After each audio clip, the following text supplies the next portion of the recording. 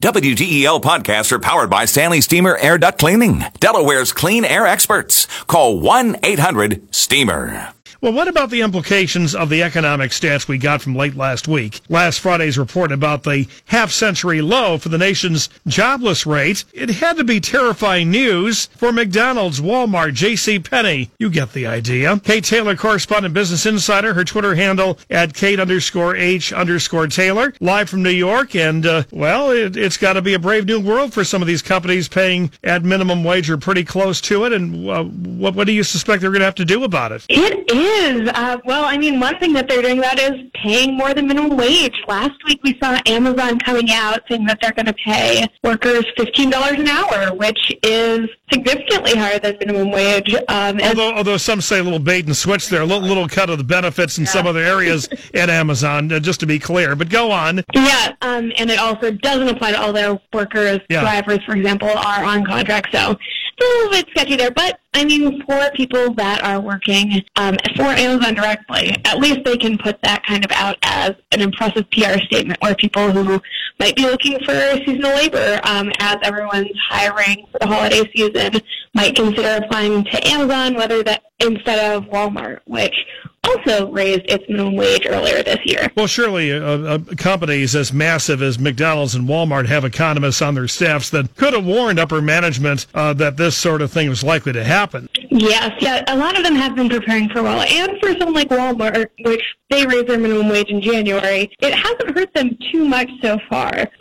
Basically, the good press and being able to actually retain workers has been worth raising the minimum wage. But for some places that maybe don't have the ability to raise minimum wage, this means that they're going to lose out on being able to retain talent. So somewhere like Dollar General, which does not have a set minimum wage that's above the actual minimum wage, workers are going to be like, why would I work here when I can work somewhere else that will pay me more? Or even work somewhere like driving Uber, where you have more flexible hours, you aren't kind of stuck on your feet in a fast food kitchen all day.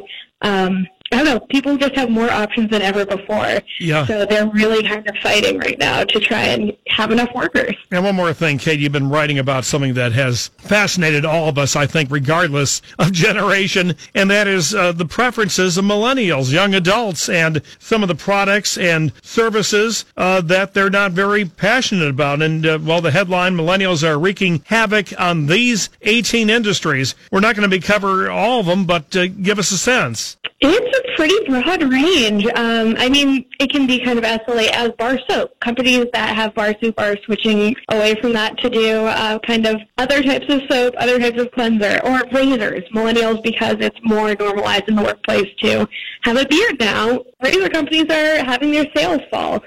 So razor companies are trying to figure out other ways to build up business. So it's little tweaks like shaving your beard less or having younger people shave their beard less that can have this huge impact when an entire generation makes a shift. Well, one thing that struck me, probably because we have a beer show on Thursdays here on WDEL where we compare craft beers, but beer is also one other thing that millennials are not drinking as much as past generations. Yes, they're switching over to wine and spirits more and more. As much as craft beer has been booming in recent years, beer as a whole is taking a hit, especially some of the bigger brands, Bud Light, Budweiser, Coors Light. People just aren't drinking them as much, even though they're still the most popular beers in America. Well, one more thing. You're pretty young yourself. Anything about millennials that surprised even you? The beer one surprised me, I have to admit, as someone who drinks plenty of beer. It seems like I have not been doing enough to hold up the entire generation. All right, we'll talk some more. Thank you, Kate. Appreciate it. Thank you. Kate Taylor, Business Insider correspondent, live from New York.